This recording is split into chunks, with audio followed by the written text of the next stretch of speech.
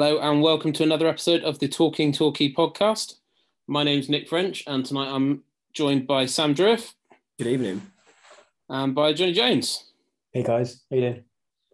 So it's been a bit bitty this last couple of weeks. Obviously we've not had an Aldershot game to do, so we're going back to the game before that, which I believe was Solihull at home.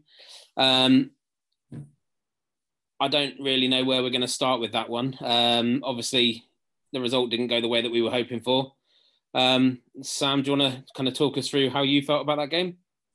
Yeah, I mean, you go into that game and Solihull are a really good side. They've kept a lot of the players that did well for them last season, and they seem to have been on really an upward trajectory for a good few years now, and they've got a good project going on. I remember when we spoke to Ian Atkins on here, actually, and he said that, he's advised people there, and it's a proper setup. And, I think it's difficult because we look at the names of these sides and it's not, because we still think of ourselves as a league club, but you can't kind of look at the name. There are some really good setups. And when you play them, you always think you take a draw because they are, like I say, you can just see from the off, they look like a really good team.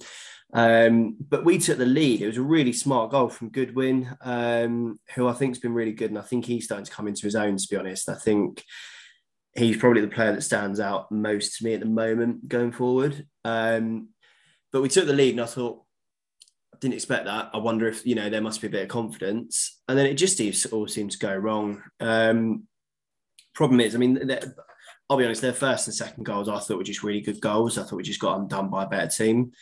But when it looks like this kind of side, when they go down, their heads stay down. You look at the starting lineup, and apart from Dean Moxey, there's not really any proper experience on there. I mean, Corey Andrews is 24, 25, and he's played a bit and, been around a bit. But in terms of proper football experience, you've just got Dean Moxey. And I think a lot of them, no matter how talented they might be or might come to be, I feel like they're just kind of learning about being a professional footballer in the men's game, with fans watching every week. And you can just tell that a lot of them just don't really know how to deal with it when they go behind. There doesn't seem to be a huge amount of structure within the midfield. And as we well know, that's kind of where our strength has laid in the past. And with the number of central midfielders that we had on the books at the start of the season, it seems a bit perverse, really, that we're sat here talking about the midfield not being strong enough or not being good enough. But the two players that you would hope to give you structure would be Asa Hall and Tom Lapsley, who have obviously missed out. Who's playing where in that central midfield? Because we've got Hansen, we've got McGavin. Who's taking the responsibility there to hold and to actually orchestrate play? It's a really tough one because Ryan Hansen seems like he is a bit of a leader. I think he will be as he grows into it. Because, he was captain at Dover, but he's not... He looks like he's not fully comfortable yet. I'm not sure if it's him and Brett McGavin kind of working out their roles. Because I think a lot of us thought that Brett McGavin would be like a number 10, like a kind of cross between Little and Evans. But I see him more as a bit of a Asa Hall when we first got him, box to box. He's big. But it's almost like they haven't quite worked out who's who in that partnership. And I'll be honest, Brett McGavin, I've seen bits of his play where I think he's got some real quality and I think he'll come good. But the guy needs a rocket up his arse. He just seems a little bit lethargic and a little bit half-assed sometimes. And I think one of the big misses is when you haven't got... Because Asa Hall offers you so much in terms of leadership and structure. The amount of times that we have seen him come off and all of a sudden we have no midfield. But then Tom Lapsley's a huge miss because he's the only one that we all know exactly what he's going to do when he's on the pitch. He's going to sit in front of the back four and just be that kind of... that Damon Lathrope type player, from the Ling season. Because even Asa Hall, sometimes he can play more advanced, sometimes he play deeper. And I think that's one of the great things about Asa, is he's still got so many strings to his bow.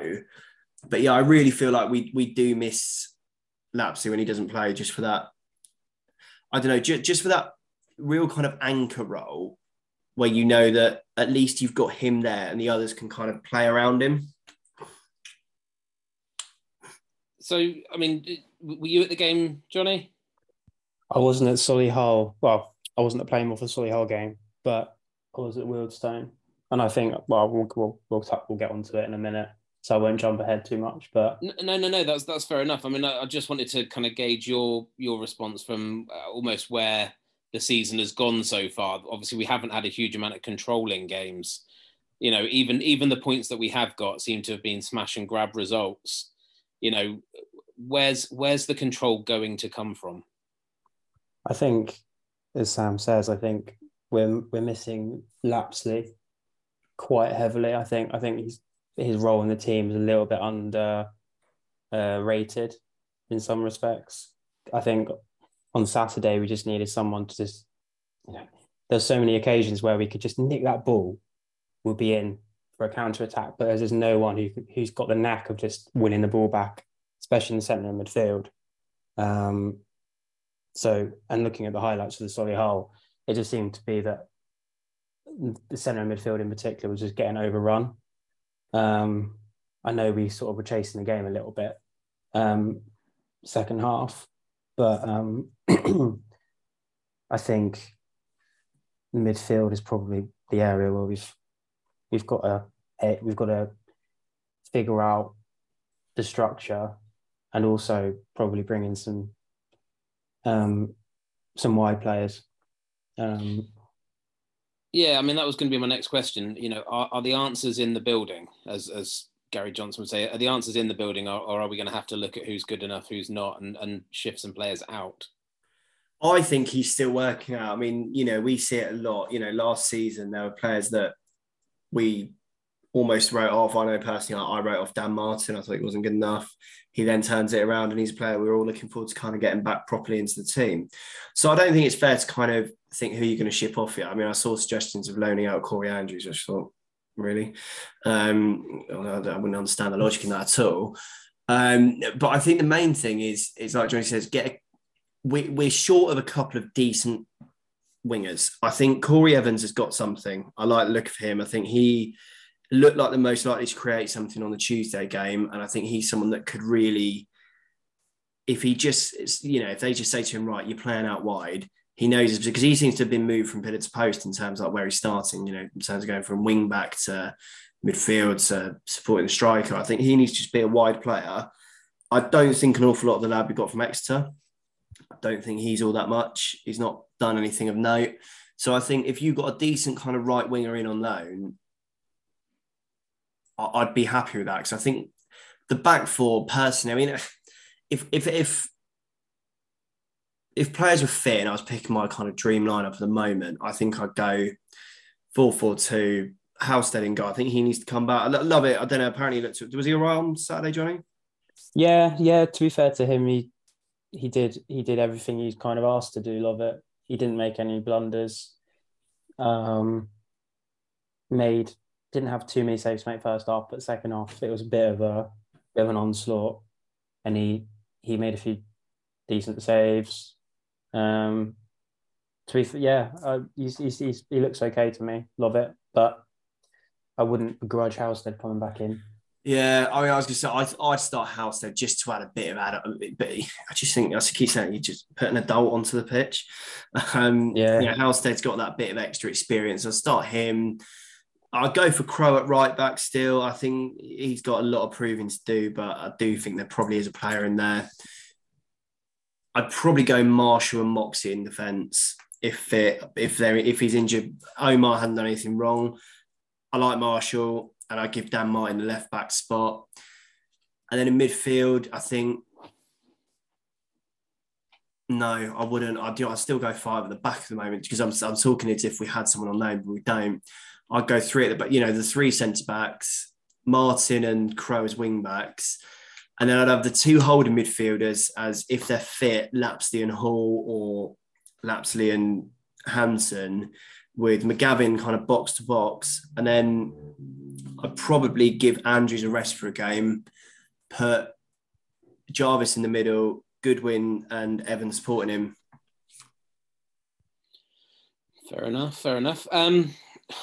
It's difficult, isn't it? Because what looked promising in the Oldham game, and and there were a lot of unfairly negative comments, very, very soon after the first game of the season. You would have hoped to have seen a few more maybe shoots of progress, if you like. But you get sort of to the 9th, 10th game in. Gary always says, don't judge us until after 10 games. Well, we can probably judge now because we've got Wrexham away on Saturday, and that's not a particularly nice 10th game to be rounding off that introduction to the season. I wouldn't disagree with what you've said there at all. It's whether or not one of those midfielders needs to maybe sit out in order to bring in some width and some pace, because you look at what Johnson's done. I mean, I know Sheringham and Randall came in on the eve of the first game of the season when they did, but he took plenty of time to analyse his squad last year. We had a not dissimilar start. We had almost the same number of points from the same number of games as we have now. And then he went out and went, right, I need to get rid of Gabby Rogers and people who he'd given the opportunity to, and they didn't take it. You look at Dan Martin, and I've got nothing but massive respect for Dan Martin because he looked finished after the sending off at Havant. And he came back and had this resurgence in the sort of middle third of the season, and is now somebody we're relying on to come back and actually provide us with quality. But he went out and found Duke McKenna, and he found Armstrong, and he found those players that he knew were missing and where the gaps in the squad were. So I don't see this season being too dissimilar to that. He's clearly, and you can talk about, a 2-year project, whatever. It's still grossly unfair to be writing players off completely after this number of games. And don't get me wrong, I'll concede the height of irony because I was, one of Ali Omar's biggest detractors after about 3 games last season. I don't think you're really the only one in that camp. I'll march onto that hill with you. Don't worry. But we did the same thing with with him and with Halstead, and I think it's a much bigger measure of people if they can actually turn around and say, okay, could have been wrong there. Now, jury's still out slightly on Omar for me. Yeah, no, likewise. But Halstead, when he came first 2 or 3 games of this season, he looked like a completely new signing, someone we'd never seen play before. Oh my God, when we went to Halifax and we were singing There's Only One Mark Halstead, I thought I was in a parallel universe compared to last season. Honestly, I didn't think I'd be at the front just singing that at the top of my voice. So none of these players and how they've played are going to be a reflection on how we feel at the end of this season, at the beginning of next season. And it's probably important sometimes to remember that we've got one of the youngest squads in the league, if not the youngest squad. And actually, it's quite obvious that we've gone for that method this time round because the budget clearly isn't there, and we've had people talking about, it's time to make a change in terms of the manager. And if you've got 100 grand to sack him and Aaron Downs, you've got 100 grand to bring in two players on £1,000 a week who would immediately improve the quality of the squad. Well, we haven't got that money. If the money was there, it would be given to him to spend. I tell you what frustrates me is it's a bit like people are blaming it on the signings. Well, I'm sorry, but we can't go out and get proven players at this level or the level above. We're doing a lot of kind of relying on, getting players who have been at academies and maybe been on loan. So like Brett McGavin did all right apparently at Kings Lynn, Ryan Hansen did all right at Dover. You're getting players that have done it at this level, but a lot of them you can't really kind of properly work out until you sign them. So, and you think, I was trying to make this point to someone the other day. I'm 25. I can't really imagine moving away to start a job with a whole new team of people halfway across the country that I've never met before and expect to perform all together as if we know each other. I'd find that really difficult. Now, these lads are all young. They're moving away from home. Everything is it's a complete, they're most of them hundreds of miles away from where they're from. It's settling into a new area as much as anything. They're all still working each other out. The gaffer's still working them out. And I tweeted the other day, we're not just in a 2-year project. We're in the first quarter of a 2-year project. Sorry, in the first eighth of a 2-year project. It's that, like, don't get me wrong. If we get to Christmas and certain players are still pretty poor, I'll say, do you know what? They've had their chance. You know, I think we all did it with players like Keelan O'Connell last season. It got to kind of like November time, December, and you thought, do you know what? They haven't done it. They're not good enough. But you don't write a player off really early. I mean, Danny Wright didn't score for the first few games, or he didn't look like he was going to score for the first few games. He then became one of our most important players. Who else did people written off that come good? I mean, the abuse that Armani Little got last season. Best midfielders played for us since probably Lee Mansell. Claxon. Ding ding. But I just don't get it. They're young lads, and we've not been good enough. No one's not saying that, but I don't get the kind of, something's got to change, you know. And I think maybe people have become too used to us doing well because we did for that, couple of years in the bounce. This is the first proper rut, I would say. I know we did have an unbeaten. We did have a run of losses. I can't remember. I think it was sort of maybe the end of 2019, where we beat Woking at Plainmoor, and that kind of ended the run. But I feel like this is the first real kind of period where people are questioning whether Gary Johnson's the right man for the job. But what I would say, if you get rid of him, we can't afford to go out and buy a brand, 4 or 5 new players as it is. So you're going to have arguably a less experienced manager working with the same squad. So I don't understand how that's going to be an improvement on what we've already got. We've just got to trust him. I think to get it right. You're completely right, because the other thing is, this is, and it's understandable. I'll give people the fact that it is understandable that after some success and after almost going up, and then there were a lot of excuses made for the beginning of last season where the start was slower. There was no pre-season. He had to do his recruitment in 3 weeks. You can't keep wheeling out excuses for poor performances and for poor recruitment. So there are questions to be asked, and I'm quite happy to bat answers off, and there are justifiable things that are being said in that the recruitment isn't where we would like it to be. We're not stupid. None of us are going to sit here and go, yeah, we're exactly where we'd like to be in the table. But we are who we are, and we're there because either the budget's not there, or the recruitment has been particularly bad. There's probably an element of truth in both. I think that's where we are on this debate. It's for some reason people don't seem to want to take a middle ground. It's like Johnson out, the players are shit, but in reality, the players need to improve, and Gary Johnson's probably the person that's going to get them there. Like, yeah, you can accept his signings haven't been great, but at the same time, you need to give him time to get him to where he thinks that they can get to. I'll be honest. Sorry, go on. And we've not even used the loan market yet. Like, I feel like he'll be desperate to get some people in on loan. I'm sure of it. It's just waiting for the right person. Yeah, no, I couldn't agree more. He's definitely, I reckon that's what he does most days. He's on the phone to people that he knows going, right, I need a right midfielder. Who have you got?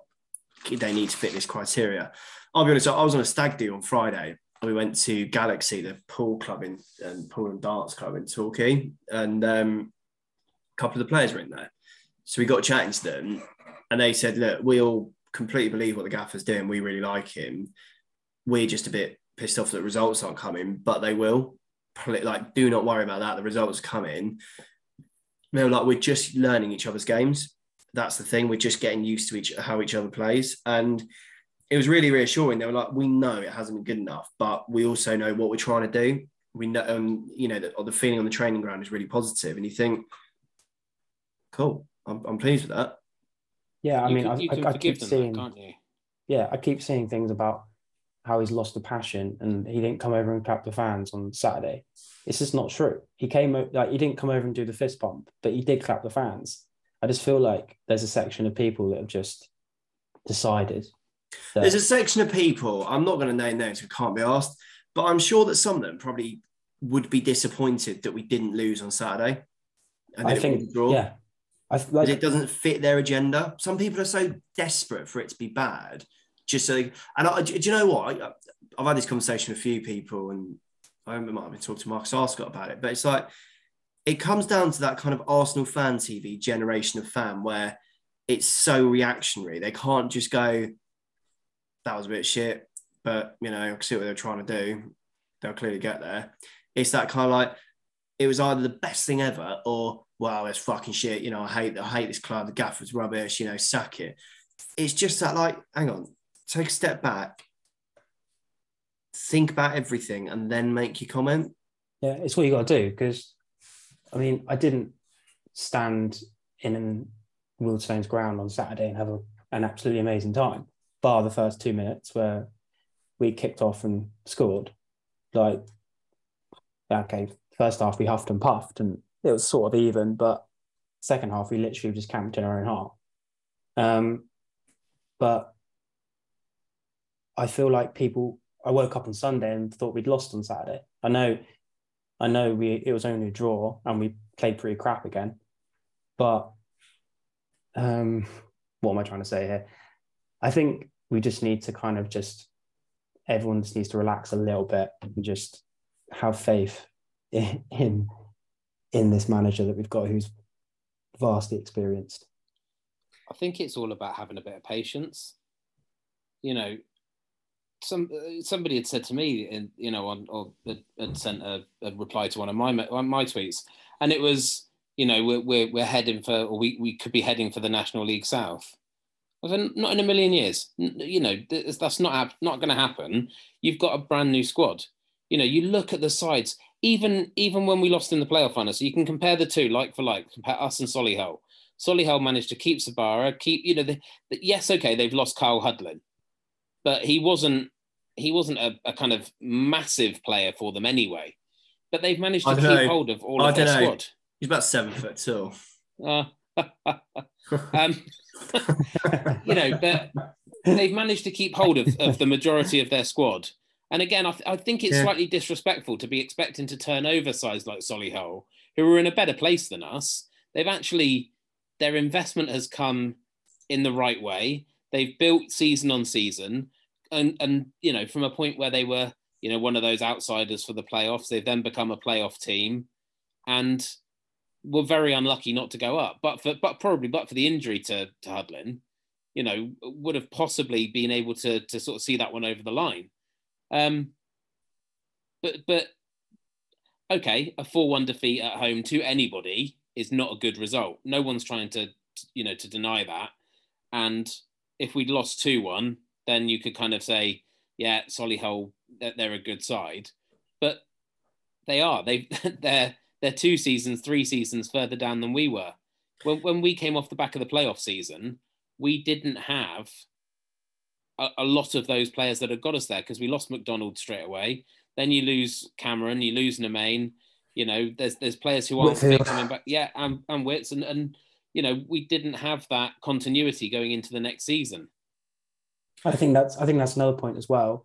People doubting Gary Johnson's recruitment is you do need to look at these players that we just listed there. I know Gary Johnson didn't necessarily put all of them in. It's actually probably Gary Howard, but he has nurtured a lot of decent players at this level. I think. Well, he made a good point, didn't he, when he said that, you know, Lemon Evans wasn't great when he first came in. Armani Little took a bit of time to settle in. Nemain, Whitfield, a lot of them, he made them all. Aaron Nemain is a prime example, yeah. Yeah, it's like, surely you just give him time. And it's funny, I was having the same debate with a West Ham fan on Twitter yesterday, because West Ham are not having a great start to the season. They're like, oh, we're going to be championship for, you know. It's like, yeah, but we're not though, are we? Like, it's the same thing. You think football fans are like this. My point is, football fans are like this everywhere.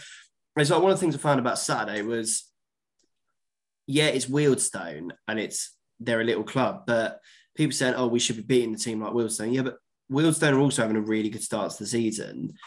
They've got part-time players, but they've got part-time players that if they're full-time, we'd be all over, like Max Kretschmar. Sure, they've got a couple of others. They got a good deal for Josh Umerah. Naturally, if you're playing a team that's had a better start than you, you know, it's not an embarrassment to not go and beat them, you know, just because they are who they are. In the same way that teams will go to Fulham this year and think, oh my God, I can't believe we didn't beat Fulham. It's like, yeah, but they've actually started quite well and they're doing all right. You know, football doesn't follow a law where if you've got a certain name or you've got certain players, you have a divine right to win. Some teams just get momentum. You know, look at when Leicester won the Premier League. I know it's like a ridiculous example, but everyone went to Leicester thinking we'll be the ones to end their run. They're not, you know, they've got players they've signed on a free transfer. We've got, you know, billionaire footballers. People sort of saying it's because it's Wealdstone. You think, no, just perspective. Yeah, I mean, I suppose we've kind of not really covered Solihull and Wealdstone in a separate games thing, but it's sort of more general topic of conversation. What would you say from Saturday, Johnny, would be the promising, that people should actually be looking out for? I mean, Ali Omar and Marshall played well. I think Marshall had a good game. He was better than he was at Southend for me. I think a few people said he was man of the match at Southend. I like Marshall. I think he looks like a good player and he's a bit of a leader. Yeah, I think he was throwing himself in front of everything again.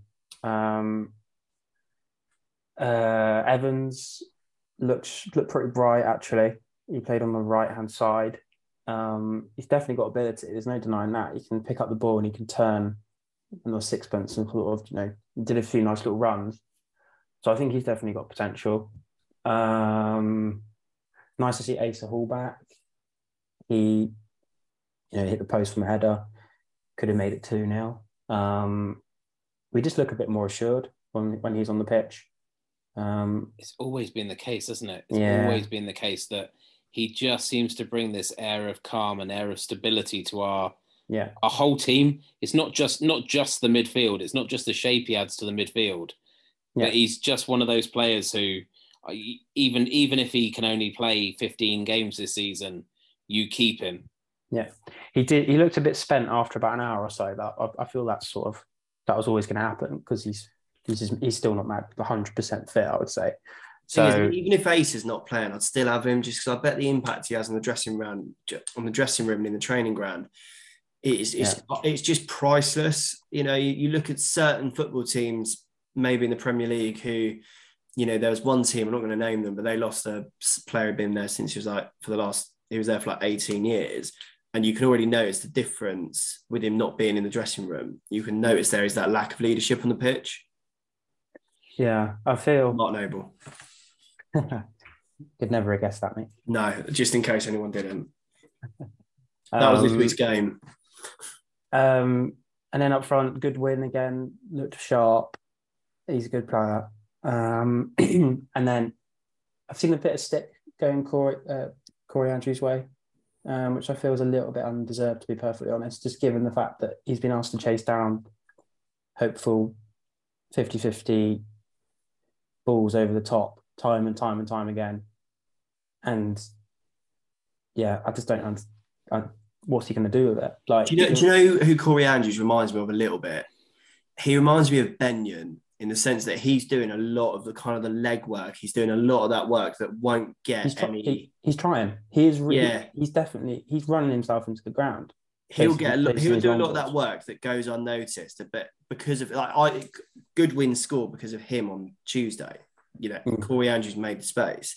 I saw some stick. He was getting some stick on Twitter, and I just thought, well, you clearly weren't at the game. Actually, I saw one person tweeted when he was at the game, but yeah, I don't think holding the ball up and stuff's really what he wants to do. But the way we're playing at the moment, we've just got no thread through midfield whatsoever. So it's basically gets to the left back or right back, and then they just sort of hit sort of that floating ball over the top. And it's just kind of hopeful. It's just a hopeful ball over the top that they're just hoping they're going to get a nick on. And that's 100% where we need to improve is down the flanks. Like there's times in the second half on Saturday where we'll get it in the centre of the park attacking, and Crowe is just basically stood still on the halfway line. And I don't know whether he's been told to do that, to not bomb on, but we've just got no attacking width at all. And I just feel like that's one of the main reasons why we're just not creating many chances. I feel like the season kind of has been a bit of a sliding doors moment on Corey Andrews getting injured against Oldham, because we'd started like an absolute train. You know, we'd hit the bar, we'd had a couple of other chances, and then he goes down and gets himself injured. And that just seemed to suck the life out of us on the opening day. And then he misses the next 3 or 4 games. He then comes back in and is probably working his way back up to fitness, because it's not hard to lose fitness. When you get into that first game of the season, everybody's on a level playing field. Well, by the time you come back 6 games in, everybody else is then flying and you're not. So I think he's probably not, up until about now, going to be showing us an awful lot of what he's capable of. He also came to us with a slight groin injury. So he wasn't even training at full capacity when he came to us. Yeah. So, I mean, obviously a lot of the players that you've said there, you know, the promise is where it's coming through. The only players who we haven't sort of mentioned really in that respect, Crowe and Wyatt are on the, you know, the wing back areas. I'm not convinced on a wing back formation, but you know, if that's the way that we're going, that's the way we're going. I'm desperate for Crowe to do well, and I feel like he could be a bit of a Dan Martin. He seems like he's willing to learn, but I just don't think he quite understands what his role is and what's expected from him. And he's not played a huge amount of first team football. You can understand slight criticisms of McGavin and of Hansen, because they've had a season of men's football and you know, they've got the build, they've got the physicality, and you can probably maybe rightly expect a bit more from them. But when you've got Crowe, it's his first season of playing full-time men's football, and it's probably a bit of an awakening for him. Yeah, I mean, look at Ben Winter when we first signed him. And we were in the south, and I'm pretty sure he was getting written off in those first few games before Gary Johnson came along. So yeah, I feel like you can't write Crowe off at all. But yeah, he does need to offer more going forward if that's the system we're playing, and it seems to be at the moment. And I don't know if you'd agree with me, either of you, but the disappointing player that we've brought in for me has been Wyatt. I expected more from a National League winner, from someone who's in his mid-20s, who's played more first-team football. I just expected a little bit more from him. I think Wyatt would be like a shoe-in at left-back if we had a Ben Whitfield on the left wing. Like, I feel like he'd just be fine doing that. But I think at the moment he's playing a role that doesn't suit him. He's playing, I think, yeah. I can't remember if he played left wing on Saturday, but he played left wing against Southend, and he's not the most attack-minded player, I don't think. He's not a modern fullback. He's just a fullback. He's not this modern kind of, you know, fullbacks are almost wingers nowadays. You know, you look at some of the ones we've had over the years, and you look, you know, for the football pyramid. He's just a standard fullback. He's not a Liam Davis type who's gonna, you know, go on some sort of marauding run. Like, it's just not gonna happen. And is he playing left midfield because Gary's trying to bring Dan Martin back slowly? Because it seems to me there that they should be the other way around, because Martin's got the athleticism to get up and back and has probably got a slightly better delivery. So I don't know whether you think that maybe they should be the other way around, but he's trying to give Martin the chance to come back slowly. I couldn't tell you. I think it's personnel, because I know on Southend we didn't have Martin didn't start that game, so I think Mox started left back and he played Crowe in front of him. I don't know if he's trying to protect Mox playing, because feel like Moxie is just ideally would play in that left side centre half position. I think Moxie's very much a centre back now, isn't he? I don't think he did get targeted against Solihull because they had a couple of really pacey wingers and pacey forwards, and they just he's still the best footballer we've got and the best brain we've got. But unfortunately, age catches up with you, and in terms of pace, his age has caught up with him a bit. So yeah, he can't play as a fullback. And I think that's probably why they put White in front of him, and also just to change the formation, maybe to help out the midfield a bit. I don't know, and I think it just goes back to the sense that we've got a brand new squad, and Johnson's still working it out, working out who his best players are. I just don't think he's got the exact personnel he wants yet to play left midfield and right midfield, because I don't even think Kieran Evans' best position is probably, I don't know if it is wide on the right. It'd probably be sort of more, number 10, it's like behind the striker. But I'm not really sure. Fair enough. Look, let's end the kind of chat about players and the season as a whole with a little bit of positivity then. So Sam, you were at the Solihull game. So give us your man of the match, your 3-2-1 for that one, and we'll make a note of that for our sort of player of the season. Just remind me, at 3-2-1, where is 3 my third choice? Yeah, you give us whichever way round you wanna do it. Okay, in third is first was Goodwin. Yeah. Second, Evans. Okay. And third, probably Ross Marshall. Okay, and then obviously, Johnny, you were at the Maidenhead away game, so go man of the match, 3 down to 1. Oh, crikey. It was that good, yeah? I think I've got to go 3 would be, give it Asa. 2, Marshall. 1, Ali Omar. How much did he celebrate that goal? I was gutted. I was gutted that it was an away game that I wasn't at. The annoying thing was it was down the other end to us, so it would have been class if it was down our end. But I was watching a Football League game on Saturday, and my dad texted me saying, "I can't believe we've missed his first goal." I was just gutted for him. I'll tell you what, just a footnote: a certain Mustafa Carayol played in that game. I'm not going to say the game I was at. But he's still not found London.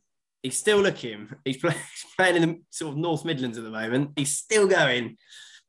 I love Mustafa Carayol. Brilliant, isn't he? He does play for Burn, which might give a bit of a clean spell of that. Gone to watch your third team. That's letting all in. Excellent. So, I mean, we can move on and talk about Wrexham away, but, in the vain hope of trying to kind of finish the pod on a slightly positive note, maybe we don't look ahead to playing the Can I just say, let's be honest, we've all seen this film before. This season, we've all seen it before. Yeah. I know or this series we've seen before. I know exactly what happens in this episode. I know exactly what happens. Everyone does this as a kind of like, they're never going to get anything. Oh, we're going down, we're dreadful. We go there. Corey Andrews scores in the 6th minute with a goal off his arse. We cling on, and all of a sudden we're on the biggest run. And next week we've got a couple of loan players in. That's what happens. In fact, I'll put money on it. Maybe not in scoring off his arse, but 1-0. Corey Andrews. Well, yeah, they didn't score against Southend on Saturday, did they? And we scored 2 against them. They didn't. And if anybody ever wants to know how this game goes, then Thursday morning's episode of Welcome to Wrexham will be featuring the Yellow Army coin throwing Welshman that we played against, and Connor piss on your fireworks Evans scoring his goal and shutting Reynolds and McElhenney up. Exactly. So we had a hideous start to last season, almost identically play Wrexham away while they're on a bit of a run and have their tails up, so to speak, with the documentary and what have you.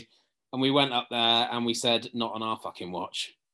Well, Gary's got Parky's number, hasn't he? So he seems to just know how to beat or get a result against. They're the Wrexham. games that Gary Johnson lives for, though. He loves getting a result against those kind of teams that we shouldn't get a result against. You know, look at the way he danced against Notts County. Look at the way he celebrates against those kind of teams. He absolutely lives for it. And I really, like a knob if we don't get anything, but I for some reason, I just fancy fancy us to get something on Saturday. No, that's good. That's good. I agree that, you know, it would be lovely if we do. You know, I think whilst the sides coming together, it's like you say, it's the games that Gary sort of lives for, and you know he won't let those performances drop on Saturday for sure, and we'll have been drilling them all week on a formation that will make it difficult for Wrexham to play. As long as we can defend a long throw in from the wide, then I don't think we'll have any problems at all, because I don't think they really do anything else. No, I don't think they play much attractive football. I think they're just, you know, they're playing football to try and get out of the league, as obvious as that sounds. And yeah, I'm not worried. I'm really not. I'm more worried when we play teams like Solihull, because I just seem to think the name is there, and you kind of. The thing is, if we get beat by Wrexham, we get beaten by Wrexham. You know, there's not going to be a National League Twitter account that doesn't say that Wrexham win 4-0 on Saturday. There aren't going to be Wrexham fans that think that they're not going to win about 4-0. And, you know, most of our negatively minded fans will feel the same. The rest of us will just sit there and see what happens, and then we'll pick it up again when, you know, we play AFC nobody the following week. You know, there's one thing I would say as well. Which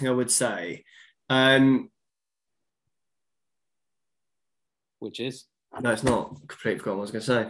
Well, that's a fantastic insight into that comes out the edit. Sam's What I would say is almost don't write off Saturday, but you know, I'm sure Facebook Warriors are getting ready to write Gary's obituary. But the following two games Gary's obituary are both at Plainmoor and against Scunny and Maidenhead.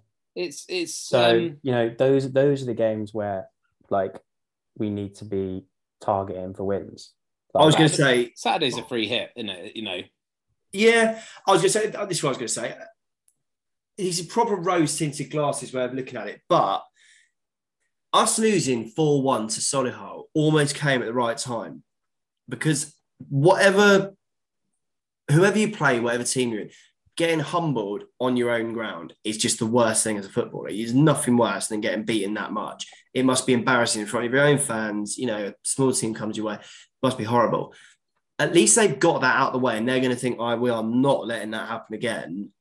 And, you know, look how we felt. Let's make them feel the same way. That's how I hope they're looking at it. And it really wouldn't surprise me if that's kind of Gary Johnson's team talk. He goes, right, you know what it's like to lose. Make them know what it's like to lose like that.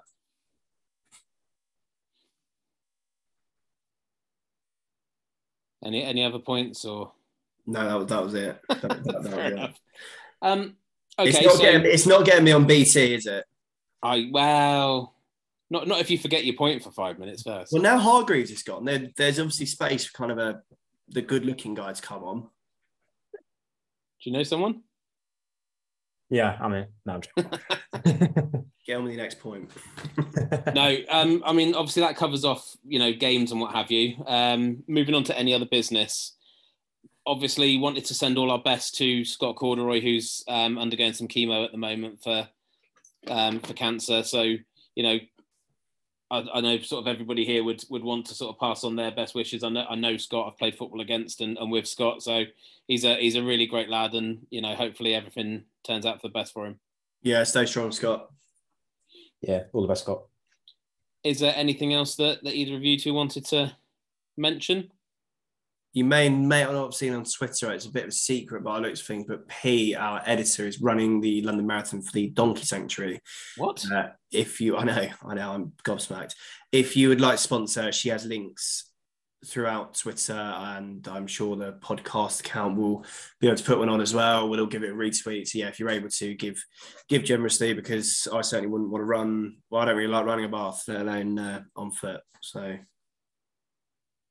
No, yeah. We do. We wish her all the best. Obviously, this is the London Marathon, which I believe is the 1st or 2nd. It'll be the 2nd of October, won't it? So, you know, good 10 days to, and a payday in between as well. So if anybody's already donated, then obviously you've got another payday. So there's no excuse for not chucking another £5 in there and making sure that P gets to her target with plenty to spare. Other than that, I think we're probably just about wrapped up for the evening. So I will say thank you very much to Johnny Jones. Thank you very much. And thank you very much to Sam Dreweth. It's been a pleasure. See you all again soon.